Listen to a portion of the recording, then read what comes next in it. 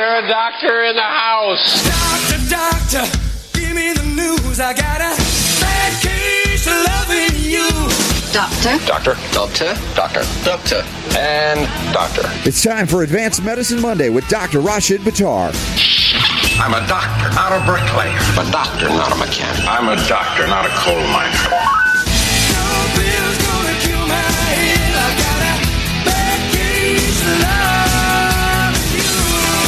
The doctor is in.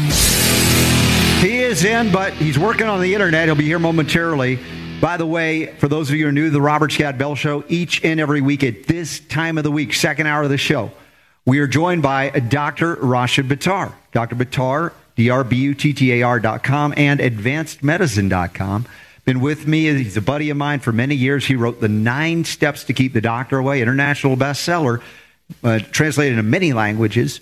And I would urge you, if you haven't already, read that book and read it again. The keys to good health and recovery, understanding the risks you face, being a human being on planet Earth at this time, and how to navigate through them and get back to health. We've got some advanced medicine topics today, including the immune system as it relates to cancer. Apparently, there are some breakthroughs. Nobel Prizes have been given, and we're going to dissect them. Are they worthy? Actually, it's funny about the Nobel Prize. Ever since they gave one to Obama for doing nothing, I'm like, really? You want one of those?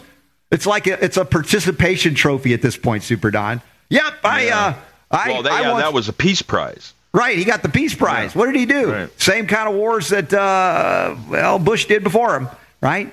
And you get participation trophies now from the Nobel Committee. Now, of course, the Nobel Prize they do in physiology, physical medicine, and things like that. And sometimes it takes them a few years to catch up to where everything is. But it's fun when we can acknowledge maybe some of the good stuff that is acknowledged. But once they find and figure out something that's pretty cool, they ruin it. Allopathic medicine just mucks it up. Yes, you can say that. Mucks it up. And the Nobel Prize in Medicine was awarded to 2 researchers who discovered how to make the immune system fight cancer.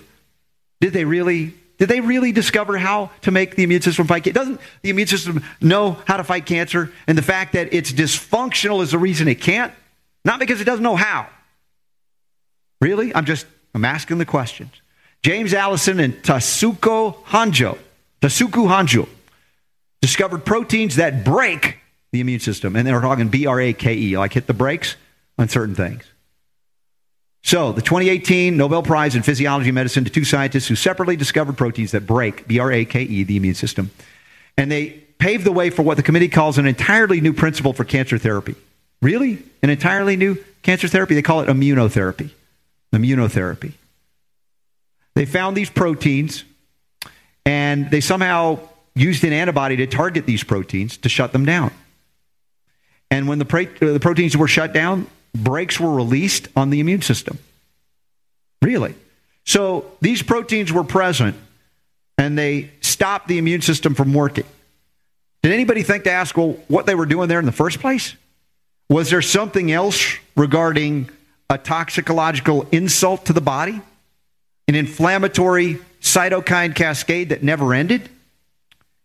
Or nutrient deficiencies like a lack of selenium that cause the cells to dysfunction, in abnormal metabolites and proteins being produced, not properly bound and excreted through a process of metabolism? No, none of that is considered by the Nobel Committee. This is what we're dealing with the Nobel Prize. It's more Ig Nobel. And we covered the Ig Nobel Prizes, didn't we recently, Super Don? Ig Nobel Prizes? We did, yes. And there were some funny ones, too. Oh, yeah, which is their version of what we would call great moments in science, where the studies are done on things that even the scientists kind of scratch their head and go, did you really do that? So, yeah, fun. Did they really do this? They found, hey, we could give some kind of vaccine. The antibodies will destroy these proteins. What other untoward events would happen? Unintended consequences when you start targeting proteins that normally occur in the body. I'm just asking. And so this immunotherapy, they said it worked on, half the mice or something? It was, yeah, I mean, listen, it was pretty impressive what they did. It's better than pure chemo, I agree. From a scientific standpoint, I mean, this is pretty significant. Now, Where you go from here, I don't know. I know where we go from here. Where do we go from here, Robert? The microbiome. Well, there you go. Yeah. You guys are doing a pretty good job without me, so I'm just going to sit back and listen. Oh, dude, Dr. Buttar couldn't find a word in edgewise. Dr. Buttar, welcome, my friend. Big hugs to you. And I hope you got your redneck internet going. No, actually, Montana has some things to be desired. Actually, it's not Montana's fault, but anyway, it's my fault. But anyway, everything's good to go, right? I mean, as well as can be expected. Unfortunately, for people that Facebook, that normally I do with Facebook, I won't be able to. I might be able to hook it up with my phone, but I don't think I'll be able to do that. Well, hey, send them on over to the YouTube channel. At least they can hear you clearly, just in case. Yeah. And they'll just have to deal with my horrendous good looks in the meantime. There you go. I don't want to have to interrupt that whole concept of the biome, because that's obviously a very interesting topic and dear to my heart. So. Listen, you're going to love this. I don't know if you've had a chance to read any of these stories, but it's fascinating. Again, we give them props for identification. We're kind of science geeks here. I love the science, but the misapplication, once you figure this stuff out, even if it marginally is better than pure chemo, I'll agree. But really, is it addressing the underlying cause? No, not at all. Now, this second story is fascinating. I can geek out on this story. It's called Cancer Hijacking the Microbiome to Glut Itself on Glucose. This is pretty cool. Yeah, it's like monkeying with the microbiome itself so that it's stopping how the body would normally deliver glucose to the cells, right? And it's hijacking it, keeping the blood sugar levels higher, and then the cancer cells, which and you said better than anybody on this program, are obligate glucose metabolizers. And they even in this articles, Dr. Buttar, they acknowledge that the way to find out if cancer is there is this kind of sugar test that you had to testify on, and you made another doctor look like a fool because he didn't know or pretended not to know that sugar is what the cancer cells really fuel themselves with primarily. Just fascinating. Yeah, the PET scans. It was the PET scan aspect when they were talking about, they said that this is all cockamamie, gossip and ludicrous. What was it? Ludicrous wives' tales that cancer loves sugar. So when he said that, he said this is all poppycock. It's this is all garbage. There's no scientific validity to it. So I wrote down on a piece of paper for my attorney. I said, ask him how a PET scan works. And of course, that's got to that point. Yeah, the radioactive link to sugar, radioactive particles linked to sugar, and of course, where do they go? Right to the cancer cells. So they found out a deeper level of how the cancer cells can grab the sugar before your healthy cells can get them. And they're talking, and this is specific to leukemia, right? Because they said leukemia cells create a diabetic-like condition that reduces glucose going to normal cells. Now, again, we talk about different factors involved in diabetes, including mineral deficiencies, chromium, et cetera, but it's a fascinating thing to alter the microbiome, because we've also seen medical science identify that restoration of the microbiome can reverse diabetes as well. So it's a good finding, but how are they going to apply it from here? Yeah, that's exactly right. And so some of these things have it's great to learn this stuff, and the clinical applications of some of this stuff.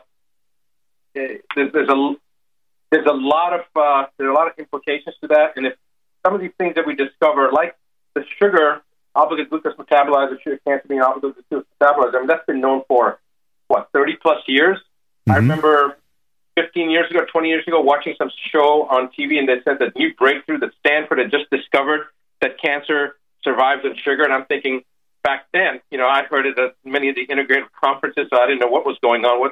What discovery they're talking about. So, but this biome thing, that's pretty cool. That's really cool. Yeah, no, it's cool. And they talk about fat. They say the tumor cells are tricking fat cells into overproducing a protein called IGF-BP1. And they say this protein makes healthy cells less sensitive to insulin. I don't know. I haven't validated this study to be sure, because I dispute studies all the time. When I look at and something doesn't make sense, I think they're going to find something else out. But again, it is a legitimate issue to raise. How do the cancer cells grab the sugar? Can we strategically starve them, right? And that's part of protocols and holistic therapies for years. This is not new. They're just coming onto this idea and go, oh, maybe we should pay attention to what Dr. Buttar's been doing. Well, I don't know if that's what it said, but but yeah, I get your drift, and I think that this is something that more and more people, as time goes along, more and more people will start paying attention to some of this stuff, and I'm glad that they're talking about it already.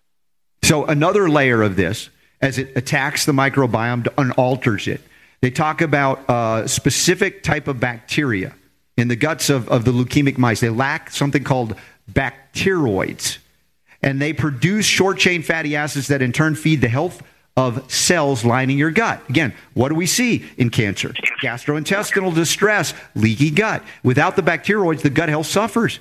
And then they go further. They say one way is the loss of hormones called incretins. Incretins. And they say when blood sugar gets high, for example, after you eat, your gut, it releases these incretins, which tamp down blood glucose. When you can't produce it, glucose remains high. Guess what? Leukemic cells, cancer cells, go ahead, bring it in, we're eating it, and it grows. I mean, some of these mysteries are being solved. This is kind of cool. It's very cool. It is very cool. And, the interesting thing is, too, that they're finding that the relationship of between the gut lining the microbiome, the obligate glucose nature of cancer, it's kind of like the same thing when we talk about the second brain being inside the gut, the mesenteric plexus, or they see that there's so much neuronal tissue or so much nerve tissue in the heart, so they call that the heart. Do we think with our heart versus our brain?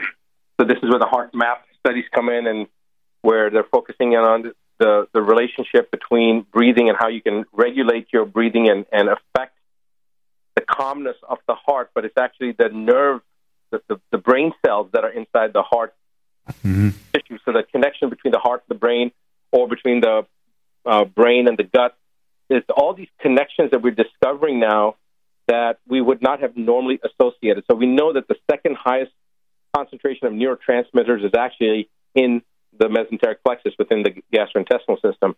So this cross-integration of tissue, in multiple areas, we start to recognize how important and how imperative the connection is between these different areas of the body, even though we wouldn't have thought that the heart has brain tissue or the gut has brain tissue, et cetera, et cetera. Yeah. Well, when we come back, we're going to talk more about the microbiome with Dr. Rashid Buttar. Specifically, how can any of this give us insight into the vulnerability of children after vaccination? Who would descend right into the autism spectrum and who doesn't? Might the gut play a role there, the microbiome? We'll get to that and more. Also, an upcoming online webinar with Dr. Buttar. We'll tell you about it next. The revolution will be broadcast. The Robert Scott Bell Show.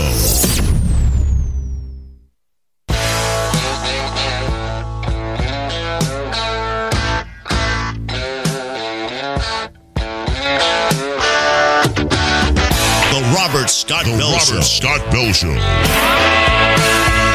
right, diving headlong into some more advanced medicine. All right, it's a 10. That was a perfect dive there, Dr. Buttar. Gut bacteria, microbiome. Some of the most amazing advances in science are being made by basically humbling these doctors or scientists that would never have thought that our very lives and the production of neurotransmitters, endocrine compounds, digestive, excretory functions, anything you can imagine goes through the gut. You talked about the mesenteric plexus. I love that. Sounds Star Trek-y. We're into that. But it's grounded in real science and validated science. Now there's an article here about gut bacteria and the genetic search, trying to unlock the secrets of autism. And I find this a little schizophrenic, right? We want to find what is the gene that triggers autism. And they're going through the gut bacteria going, wait a second, what about, do they think maybe the gut bacteria, the microbiome, has a lot to do with the body's ability, for instance, to metabolize or methylate, for instance, metals, things like that, that it's not a genetic trigger per se as much as it is the microbiome being imbalanced, and even cross-generationally now, and epigenetics. Yeah, it's, this is pretty exciting stuff. Especially when you start talking about the epigenetic components of it. But I don't even know which, it's almost like the possibilities are endless. You don't even know which way to go because there's so many other potentially cool things to be discovered as you start going down this road. The biofilm issue, the bacterial leaky gut syndrome, biofilm becoming either compromising the gut or biofilm protecting the pathogenic organisms that are growing, whether it be bacteria or viruses or whatever, parasites, whatever is there. Mm-hmm. And then the whole aspect of certain dietary proteins like the leptins and the ghrelin, leptin, yeah. Yep, all those different. I think we talked a lot about gluten, which is just one of those, falls into one of those particular categories, but there's so many other components similar to gluten that fall into that leptin category. So understanding some of these components and getting more information, being able to do more research and seeing the implications. This is, again, cutting-edge research, but yet when we go back and we talk about eating clean, eating organic, eating things that we know are going to be less damaging to our systems, they're less modified, they're less genetically altered, they're more Paleolithic, they're more what our forefathers ate or what our ancestors ate. Understanding that now, you see where the research is going right back to that same arena, that things that you realized when you were growing up, when you had all your ailments, and then you started changing your diet and you start seeing the difference. Now we're looking at those same things, except we're altering some of the components within the gut environment to basically facilitate and improve the status of that environment, which is then going to facilitate the goal of actually achieving a better state of wellness and health. And so it's fascinating to me that we're going full spectrum, cutting edge and all this innovation, and they're talking about stem cells and regrowing limbs and growing organs. And look, we're coming back into this area that's focusing on the microbiome, the state of the gut. It's awesome, because this is really where disease starts. In my opinion, gut and liver, these are the two organ systems. And again, this is where the head map is focused in on, right? Right, correct. Yeah, and this is like going into inner space, right? The final frontier, inner space, right? Going deep into your own body, and it isn't your own cells per se as much as how they interact and manifest in an environment that is a suitable place, including, of course, especially the microbiome of the gut. By the way, this is a New Zealand study. They said up to 75,000 New Zealanders could be on the autism spectrum, and diagnoses are increasing. And they're like, I wonder why. And they're looking for a genetic cause once again. Because, of course, they don't want to self-reflect and say, we doctors, we scientists that promoted the idea of vaccination are a primary cause in this. And, that primary cause we've talked about, of course, mercury, but, there are a whole lot of things that will interact with the microbiome, right? With the MMR, they found the specific strain of measles that comes uniquely from that shot in the guts of these children that also happen to have autism. Diagnosed on the autism spectrum. It's like, so there is gut interaction, even though you think you're just injecting it intramuscular or into wherever you're injecting it into, it is impacting the microbiome as well. Oh, without a doubt. This is the one thing that pretty much, what came first, the chicken or the egg? Is this affecting the microbiome, or is the microbiome already vulnerable, and now you introduce a substance like mercury or something else that's already going to be immunosuppressive, and it's like pouring gasoline on a fire? Yeah. Regardless of which way it is, we know how important the microbiome is and how much it needs to be protected. Hey, y'all check it out. If you're an egghead, you're going to dig these stories, but definitely pay attention to the perspectives we have on it, because they're not going to have that in those news stories, whether they're from New Zealand or here in the United States, wherever. We will talk about on the break, as well as when we come back, how to participate in the next webinar through Dr. Buttar's site, advancedmedicine.com. The Robert Scott Bell Show. In all my years of radio, I've never seen anything like this. The Robert Scott Bell Show.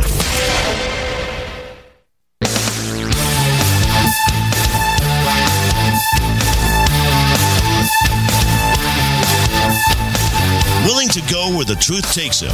Here's Robert. Special thanks to all y'all that are regular listeners, but of course welcoming all of our new listeners from around the world here on GCN, if those of you listen on the syndicated radio dial. Otherwise, iTunes, Stitcher, TuneIn, SoundCloud, UK Health Radio in the United Kingdom, and of course YouTube while we can, and sometimes Real.video. And of course, Dr. Buttar will sometimes stream when he's able to through Instagram, I think, and Facebook. Is that correct, Dr. Buttar? Yep. I haven't done anything with Instagram, but I'm surprised that we're actually able to do it on Facebook today, because I'm in the mountains and I didn't think it was going to work. But anyway, it should, good job. To be back to normal. Yeah, reaching out to the world by any means necessary will get you this good, powerful, empowering message. Now, Dr. Buttar, you've got an upcoming webinar event that we're hosting through the IADFW that you can find at advancedmedicine.com, but we do need to let our radio audience know about how to plug in their special instructions.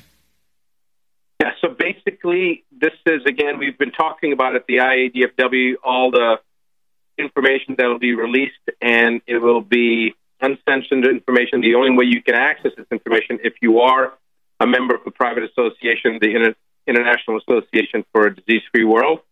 And that's basically what you can join at Advanced Medicine. There are other ways of joining it, but if you're a listener to the Robert Scott Bell Show on Advanced Medicine Mondays, then, Robert, what is it, 1358? 1358 is your code. That's your invitation code. You can't join unless you have an invitation code. This is a private group that allows you to access information you can't do in the public domain.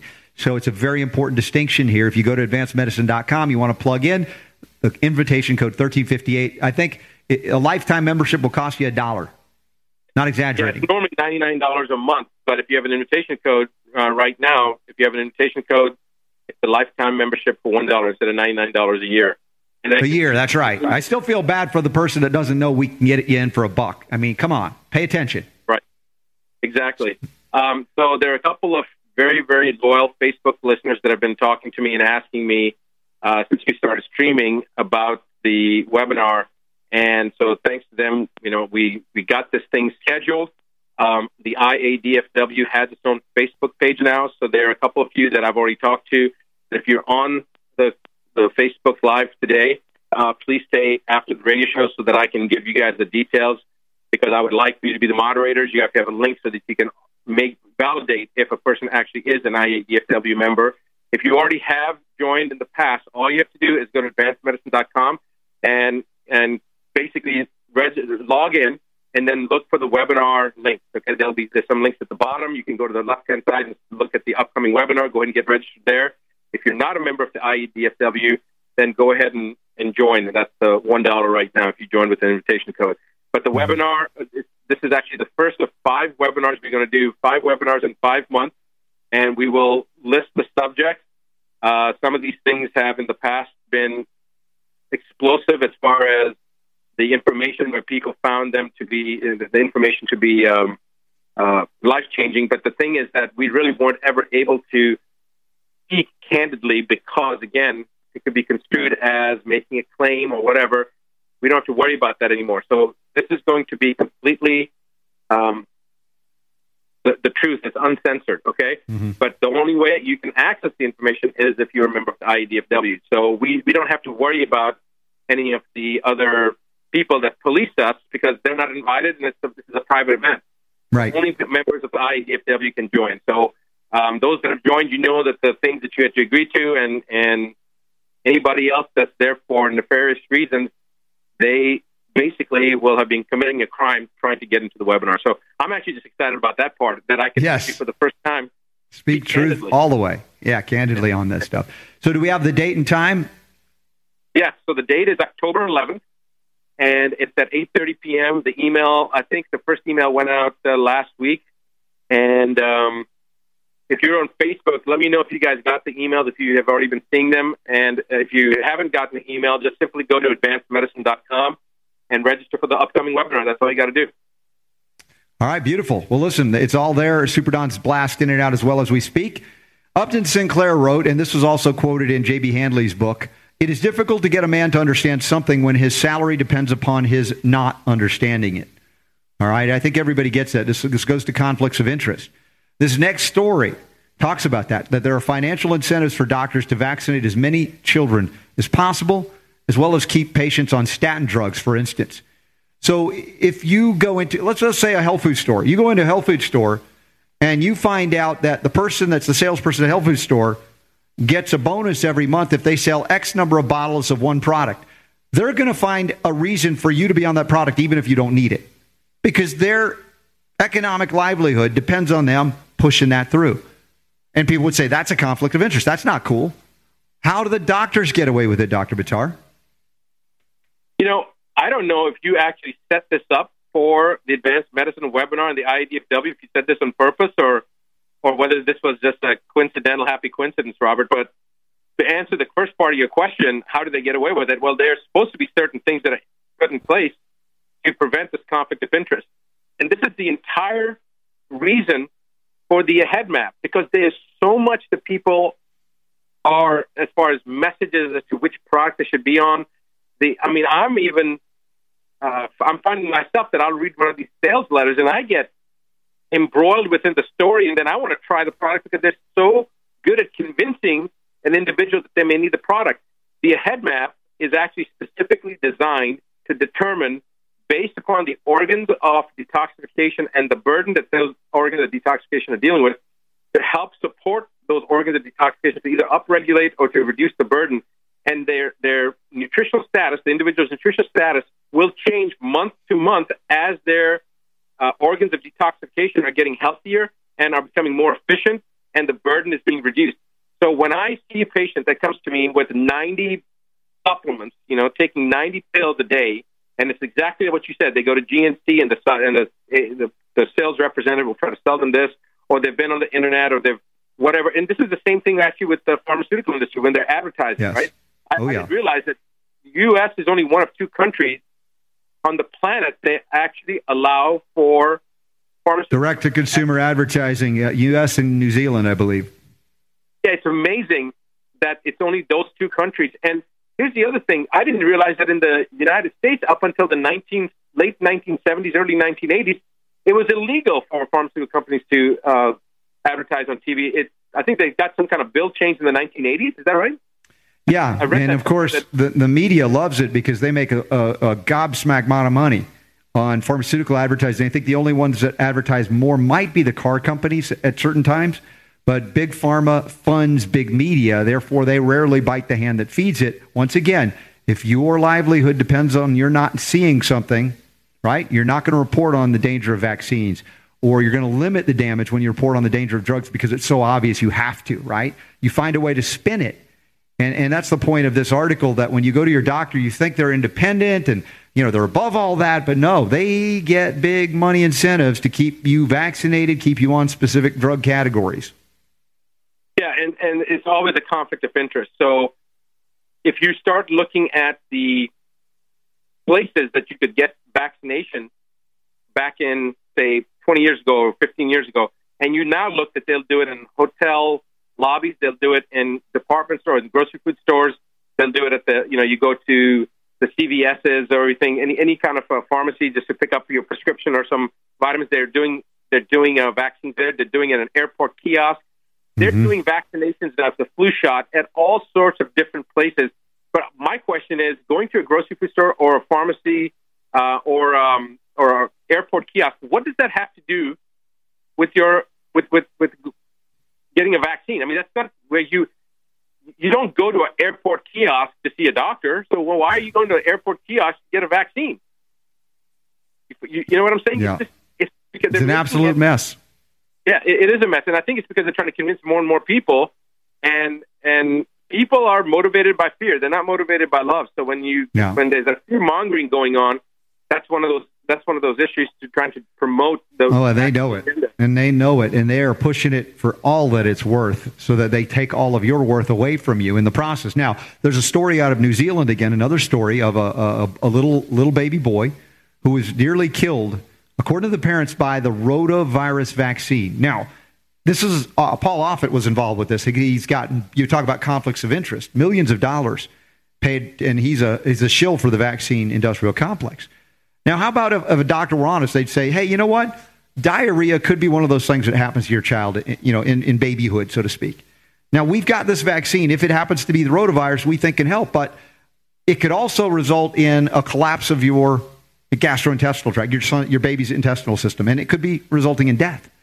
And then you could ask, well, what if my baby has diarrhea? Do I have any other options? Oh, yeah, you have silver hydrosol, you have probiotics, you have colostrum. Yeah, there's a lot of options. Will any of those result in my child's death? No, not at all. Now, how many parents would say, yeah, give me the rotavirus vaccine, if they were honest like that? Again, they're not. And here's the case of, you're putting your child's life at risk by just believing what the doctor tells you, because they're incentivized to promote every vaccine that they can. And this is something that I think the general public is not aware of. And there are certain rules put in place to prevent incentivization of doctors. For example, the continuing medical education credits now, they used to be able to incentivize doctors, or pharmaceutical representatives could incentivize doctors with dinners and golf outings and trips and all sorts of different things. And then they came up with some very specific rules to prevent doctors from being bribed, if you will.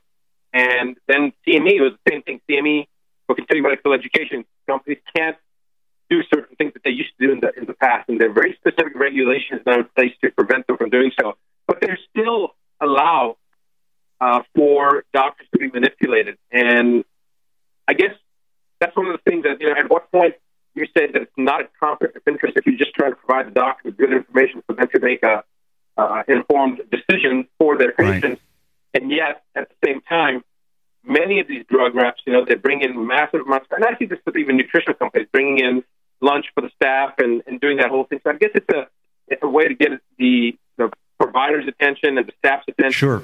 It's kind of like bribe the staff to get the doctor to have the luncheon, or allow them to bring in the lunch for the staff. So it's hard to say, Robert. There's this, to facilitate the dissemination of information is probably a good thing, but then when it's used for wrong information, then it's not such a good thing, obviously. Sure. And we ask about the integrity of the patient, or in fact, in this case, the doctor delivering the information to the patient. And then decisions can be made, maybe not in your best interest. Folks, we got a lot more healing to go. One more segment. Quality of life issues when it comes to cancer drug studies. We'll ask about it next. Great heavens. What kind of radio show is this? The Robert Scott Bell Show.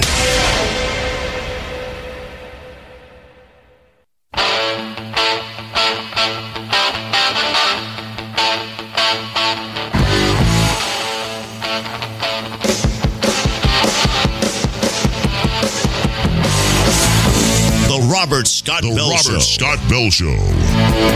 Releasing you from that medical stranglehold you've been under for so long. It's the Robert Scott Bell Show. Advanced Medicine with Dr. Rashid Buttar. Go to drbuttar.com or write to advancedmedicine.com. We have links at robertscottbell.com, including upcoming events and the webinar October 11th. You got to be a member of the IADFW. Costs you a whole $1 when you sign up, but you have to be invited. The invitation code for RSB show listeners, Advanced Medicine, 1358. Again, linked up in the notes. Superdon's blasting it out.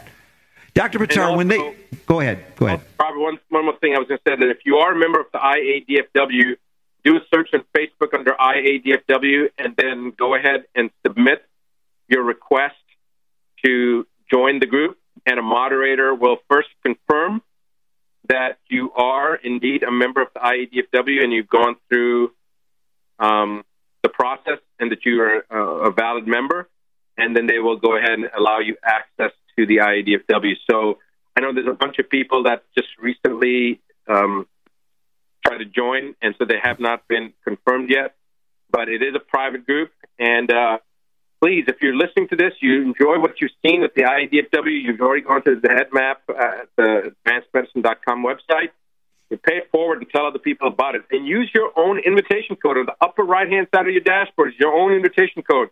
But don't use Robert's, don't use mine, use your own invitation code. You'll get one. That's right. Blessing from that.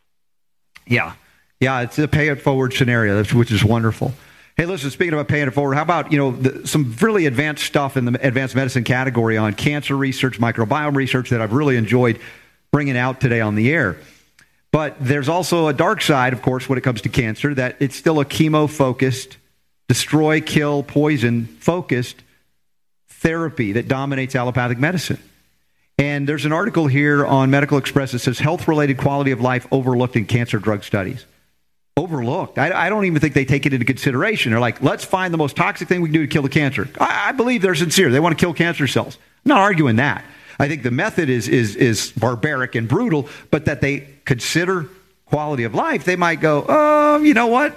I think they'd be better off just dying of cancer. I'm not saying, but people end up living longer without the therapy that they put out there, this toxic chemo stuff. Yeah, so this is what you're talking about, the toxicity of chemo, right, Robert? Right, and how it impacts quality of life, much less. You shrunk the tumor, but the patient is dead. That kind of concept. What was the life like during that period of time where you were shrinking the tumor with a toxic poison or radiation, whatever. They're saying in these things that they haven't considered that in all of their studies. Well, they really haven't considered even the fact about the reduction of tumor size, because if you start looking at the 2-year post-follow-up from chemotherapy, radiation, whatever the different things that you're looking at, again, I'm thinking at 2 years. I'm not looking at immediate right now. You start looking at the reduction of tumor size is something like 2% or 3%, something ridiculous. Ty had actually put that information out after looking at over 300 different retrospective studies as far as tumor size shrinkage 2 years out. So it's not that effect. Whatever it does, it's temporary at best. Secondly, why are we trying to shrink the tumors? Because, there is this other theory that the tumor is really a response that the body puts out, an immune response the body puts out in order wall it to off. the cancer, to wall it off. Exactly. So when we're talking about the quality of life, let's first talk about, before we start talking about how chemo and some of these other things affect the quality of life, let's just talk about how effective is it to do what it's supposed to be doing, which is getting rid of the cancer in the first place. And then let's look at, well, it's not working and it's costing the quality of life issue now. I mean, we're talking about quality of life, but here's the thing. If I was faced with a life and death situation and somebody said, okay, you may have to compromise some of your quality of life, but you can still live. Would I consider that? Maybe. But here, it's not that case. That sacrifice of quality of life is not giving them a prolonged life. If anything, it's reducing the limited life that they've got left. Yeah. And now that we've been hearing about lifespan versus health span, but the irony is Ty has presented too in some of his books and presentations, as you've acknowledged, that oftentimes they show the survival rate for certain cancers with no intervention at all. Like, for instance, prostate cancer, a classic example. You'll outlive the cancer and die of something else. So why reduce quality of life with these horrific things they do? Yeah, it's exactly right. And it's basically because of fear-mongering and because people think they have no other options. And so they're manipulated or bullied into taking some type of a course of action and treatment that they don't know much about, but they're basically bullied into taking it, and they're scared. Well, the more you know, the more you listen to advanced medicine, the less you'll be frightened, the more you'll have a posture that they won't want to mess with you. When they come with their chemo, their vaccines, you go, I know better. And they know you know better. They're going to find another victim. And maybe you can quickly get them on advanced medicine so that other victim won't fall prey either. Dr. Buttar, tell them what they need to know because we got to go. That the power to heal is unequivocally yours. Yes. The Robert Scott Bell Show.